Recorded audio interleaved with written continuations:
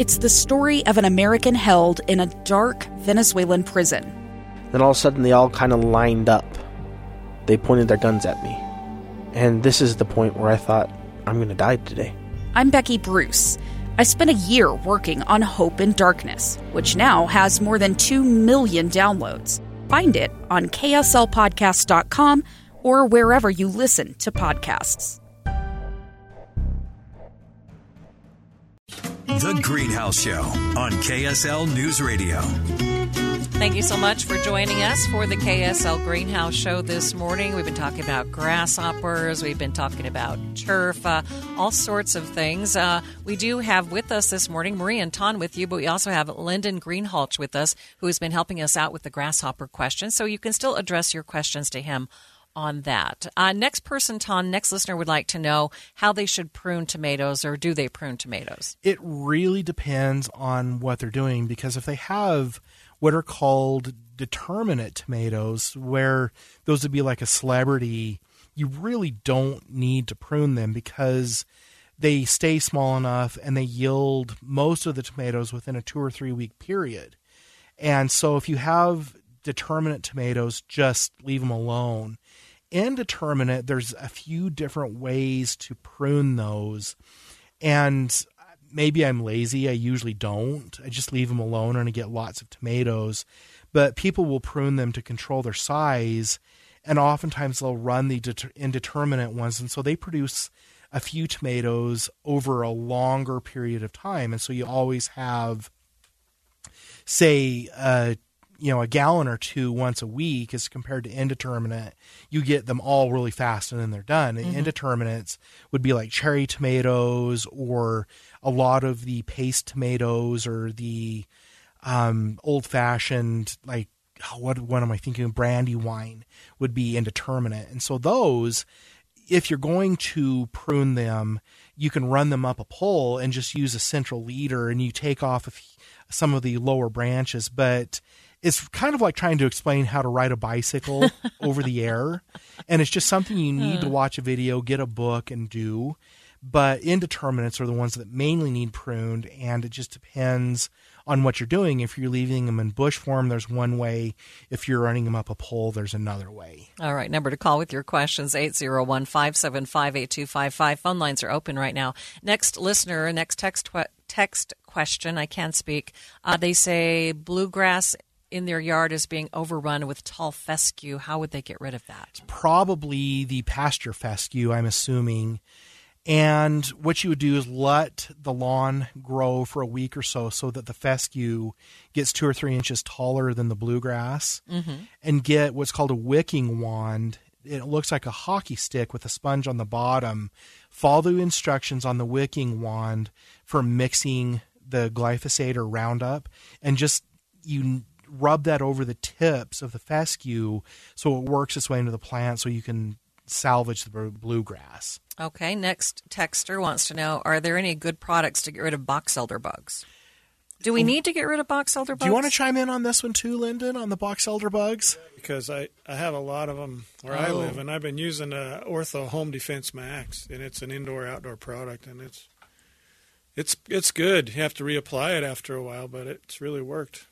Yeah, the box elder bugs are migratory, so they will keep coming in. But the best you can do, short of cutting down the trees, is the spray every week or two, depending on what product you use. Yeah, I've had good luck with it, and we just got 1 million of them where we live. Yeah, okay. Next listener says, is it okay to just spray 24D in hotter weather? Absolutely not. 2,4-D is volatile at warmer temperatures, and it will drift. Oh. And any broadleaf plant it runs into while it's drifting is liable to be damaged. You'll see a lot of distorted growth on the leaves. And so with lawn weed killer, the reason we're not spraying it through the summer is because primarily of 2,4-D, but also another product called dicamba. There are a few lawn weed killers that you can use in the summer that don't contain those two ingredients, but 2,4-D just needs to be put away until the fall. Next person says, oh, I read that wrong. 2040. Is that what I said? Sorry. I thought it was just a 240, typo. Yeah. I've been seeing quite a bit of herbicide damage this past week already. My grapes, I didn't spray any 2,4-D, and I've got about a third of them on the new growth. And it has to have bounced in from a few hundred yards away. But just here, it's just like a third of the grapes are coming out with distorted growth, and the rest look fine.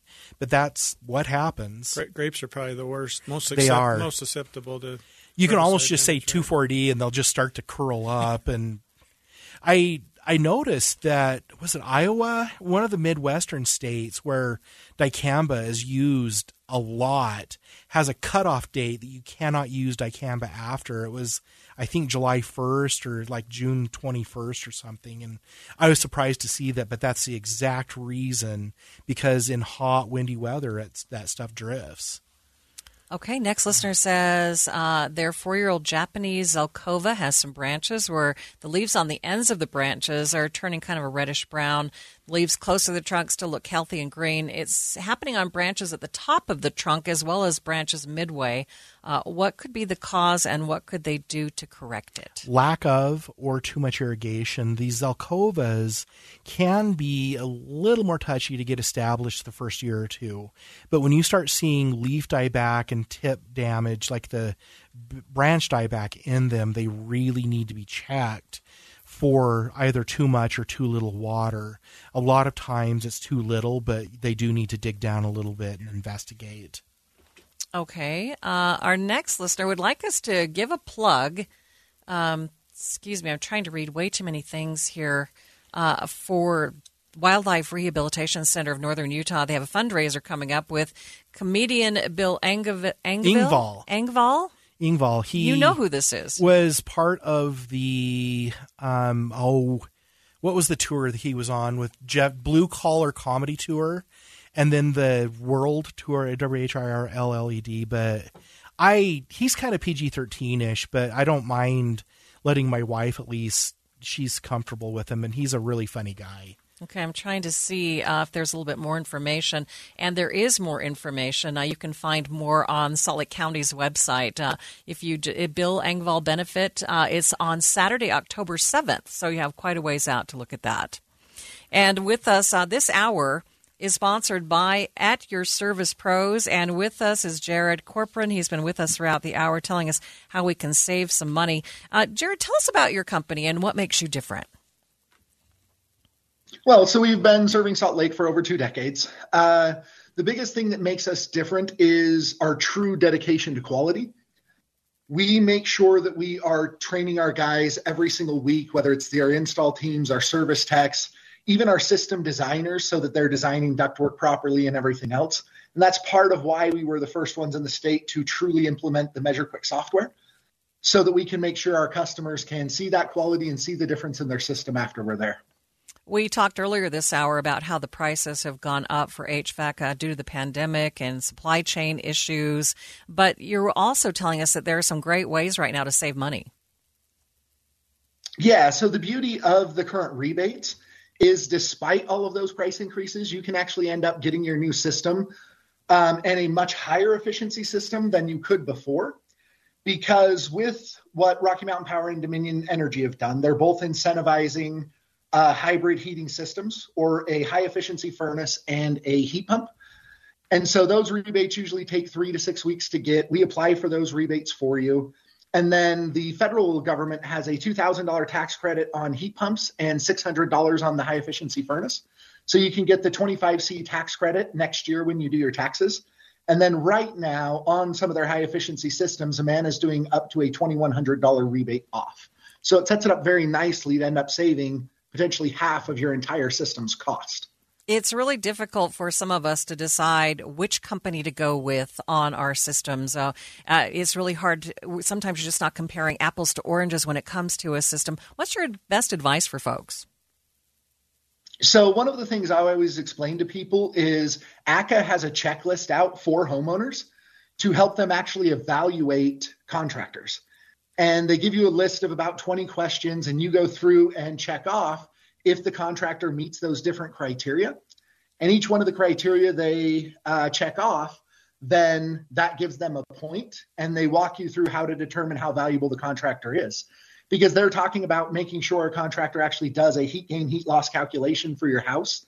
So, for example, even before we show up to somebody's house, one of the people in my office will pull all the data on the home and put it into the computer so that when we're showing up, we already know the majority of what size system your house should be, unless you've, replaced windows or added insulation. And we take that into consideration when we're out there. And then we actually go through, look at your duct system, make sure it's sized properly, find any inefficiencies so that they can be fixed before your new system's installed and before it damages your new system and costs you more money. Jared, thanks so much for being with us today.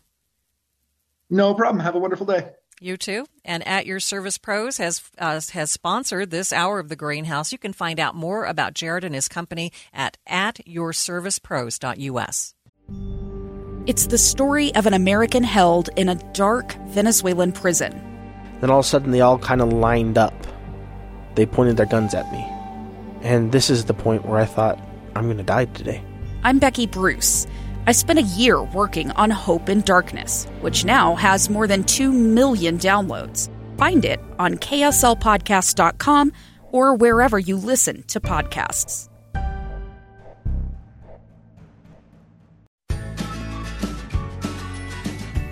Good morning, and thanks for joining us for the KSL Greenhouse Show. This morning, we've been talking about grasshoppers a lot because a lot of people are seeing grasshoppers, and Lyndon is with us to answer your questions about that as well. Let's see. Next person would like to know, number to call if you'd like. Phone lines are open, 801-575-8255. You can text us your questions at 57500. Next person would like to know, if you throw perennial seeds in the ground, will they grow?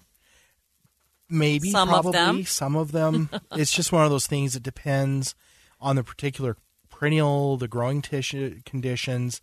Sometimes these perennials might need a combination of warm and cold temperatures with moisture over 2 or 3 years. It just really depends. Next person is back to the 2,4-D.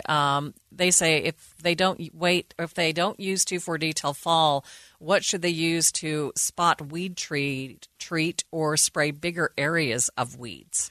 It depends on the area, and I wish we had more details from them. But on your lawn, you can spot treat with something like Image all-in-one lawn weed control that just has the quinclorac in it, or if it's cool and at night and it's just 1 or 2 little spots you're doing, say you have to spray out a thistle or something, then maybe 2,4-D sprayed over a 1 by 1 foot area is okay, but it's just extreme caution. In areas where it doesn't matter, maybe something like glyphosate. Mm-hmm.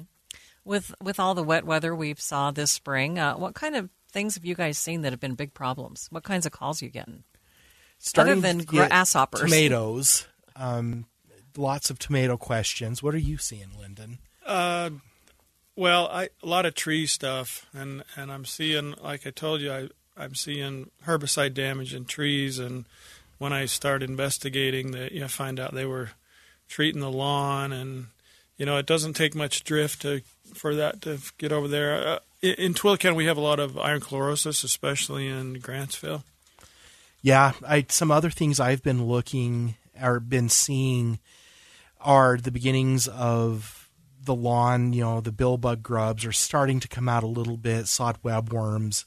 But I've noticed, JD and Sheridan said in Davis and Weber counties and Cache, the stone fruits have been really damaged by the previous winter. They leafed out normally, flowered normally, and just the trees are collapsing, or 3/4 of it is dead and they just have 1 branch. Have you been seeing that out in Twila? No, what I've been seeing is a lot of voles and girdling of trees, and that'll kill them outright eventually. Oh, there was an orchard that's kind of isolated out in Juab County, and they had 3 or 4 feet of snow, and about the 2 to 3 foot level, every tree in the orchard was girdled. Yeah, and this was down in south of Vernon, Benyon area, if you know where that is. Not really. I've driven through Vernon many times, but I haven't explored that area very well. All right. We have Michelle on the line in Clinton who wants to ask about grasshoppers. Good morning, Michelle. What was your question? Good morning. So my husband texted earlier and asked, we sprayed about 2 weeks ago with a Bayer product, to get rid of some of the grasshoppers before they got big, and we're seeing them come back. Can we respray? It says on the bottle that we can respray after 3 weeks. However, we can only spray, I think, once or twice a year. I can't remember what it says, but what you can do is get another product that has a different active ingredient and spray it and rotate the two. What's the active ingredient in that product? It starts with a C. Probably cyfluthrin. Cyfluthrin. And so that one would have a 2 to 3 week residual. And so you would maybe want to rotate with another product that isn't what we would call a pyrethroid. And so maybe if it's not a big area, maybe Captain Jack's Dead Bug Brew, or, most of the homeowner stuff is just pyrethroids anymore if it's stronger. Okay. And so Captain Jack's Dead Bug Brew is organic, but it does an okay job, but that would give you the extra week that you might be able to reapply the Bear product. Okay. And we live about 3/4 of an acre. And so I noticed that, and I don't know much about grasshoppers, but they're different colors depending on what part of the yard they're in. Is it all just the grasshopper that I'm dealing with? They could be different at different life stages, different instars, because they're usually lighter color when they're younger, and they get darker and develop wings. And don't we have 2 or 3 common species that you can see? Yeah, there's thousands of species, but around here they're probably those little about 3/4 to 1 inch long when they're mature. And can I ask one more quick question? Is any of this going to harm my vegetable garden? Any of the product that I'm spraying on it? Well, the Captain Jack's is organic and it's registered for general garden use. And so it's going to do the least amount of damage. But if you spray it and the grasshoppers ingest it, it can take a couple of days for it to be effective.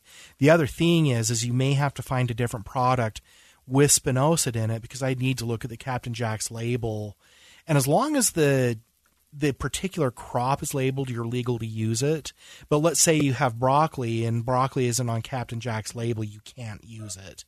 So as long as the crop is there, you can use it, even if it doesn't say grasshoppers. Okay, that sounds great. Well, thank you. All right, thanks so much for your call this morning. Next listener says, how do you control elm seed bugs? They are terrible this year, and they're getting into their home. Do you want to take this one? No, I hate elm. I hate elm trees. I hate elm trees. Well, the ultimate solution is a chainsaw cut at the base of the tree. No. People who have elm trees like them, obviously. Well, and it's mainly the Siberian elm that's causing the problems, but it's very similar to control of Boxelder bugs because they're related species, and spraying something every couple of weeks is about all you can do. Yeah, I think that Ortho Home Defense Max might help you there too. Okay, a next listener says they've used rebar in their raised vegetable beds for a few years to hold up the trellises, and they've noticed that it's gotten rust on it. Is it okay to keep those in the vegetable beds? It's fine. Rust won't harm anything. Next person says they live in Bluffdale. Their soil is alkaline clay. How should they prepare that soil before they plant trees, bushes, and perennials? Well, they need to have it tested, and they may have, knowing it's alkaline clay, because they need to know the salt levels, because that's going to dictate what they can plant. And so if they know the saltiness, if the measure is under 3, better under 2, but they might get away with like boxelder trees and some oaks and maybe honey locust, but it's all going to be about the salinity. The other thing they can do, and especially in gardens and flower beds, is mix in a lot of compost into the soil. All right. The question we had about 2,4-D earlier, you kind of answered it about lawns, turf, but this person says they were actually also wondering about what do they do about garden weeds? What can they use in their flower beds or garden beds? Well, I don't want to recommend a whole lot of chemicals in the vegetable garden. Mm-hmm. This could be flower garden. Yeah, they didn't say before specifically. They plant, they can treat it with glyphosate and wait 10 days. But honestly, during this time of year, my vegetables garden's in. I just try to stay on top of things with a hoe a couple of times a week and just cut those weeds out with a gardening hoe. What about flower beds? Flower beds, same thing. Those plants are packed so closely together, it's hard to spray anything without drift getting on desirable plants. Okay, next listener says, what are the chances of success, or what are your secrets to seeding a lawn this time of year?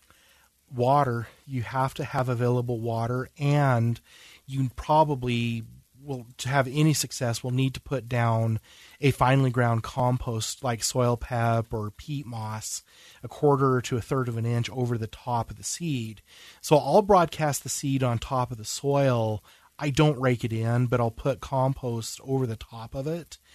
And that compost at about a third of an inch will last long enough for the grass to germinate before it starts to work its way into the soil. Okay, we have just a couple of minutes left. Lyndon, I want to thank you for coming in today and answering all of our grasshopper questions. I don't know how satisfying the answers are for folks because they're truly a pest. Right, it's a tough situation. One thing I wanted to say is that if you're using concentrated products and mixing it, you better have a dedicated sprayer and not use your herbicide sprayer for your insecticides, because sometimes you'll get them crossed up and you'll spray Roundup on your strawberry patch or something like that. It is good to have a dedicated sprayer for just insecticides. So. All right. Well, thanks again for being here today. This morning we talked about the plant of the week. This morning was the Peace Rose. You can find out more about that on the KSL Greenhouse Facebook page. Kind of a fun thing to look at on Independence Day weekend. Obviously, Linda's been here talking about grasshoppers. If you missed the program, if you are just tuning in, be aware that you can go back and listen to the program on the podcast at KSL News Radio. Just scroll down the podcast and you'll find the greenhouse there, and you can hear our entire conversation about grasshoppers that we had at the top of the 9 o'clock hour. And at 10 o'clock, we talked about turf problems. You can find that conversation as well. Ton, I'm going to leave you for a week and go off and see my sister. Dave Meekum's in next week. He is. And I know people are going to want to talk about tomatoes. That's always when Dave hosts, tomatoes are going to be a topic. Okay, we have 30 seconds. But what is with those little green worms on my tomatoes? You could be seeing a number of different things. They could be cutworms, but a general horticultural soap will knock them out, or probably a BT spray that's organic. And I can't just pick them off? That's not going to solve the problem? As long as you can get them all, you could even fill your sink up with water or a tub and put some soapy water in it and dunk them and pull them out. All right. Okay, enough of that. All right, everyone have a great weekend. It's 11 o'clock. Two friends taking pictures of the rising full moon on a summer night. Two teenage kids doing what teenage kids do. When a stranger with a gun and a death wish changed everything. It was violent, it was senseless, and I will never understand it, I will never accept it. I'm Amy Donaldson, and unfortunately, we're all too familiar with stories about how violence shatters lives. But what we rarely see is how they are rebuilt. In a new podcast, The Letter, we relive tragedy, but only so we can hear the rest of the story. The struggle to reclaim lives, the realities of grief, and the possibilities of forgiveness. I believe in miracles. Sometimes I thought, there are no miracles. Yeah, there are, and this is a big one. Follow The Letter at theletterpodcast.com or wherever you get your podcasts.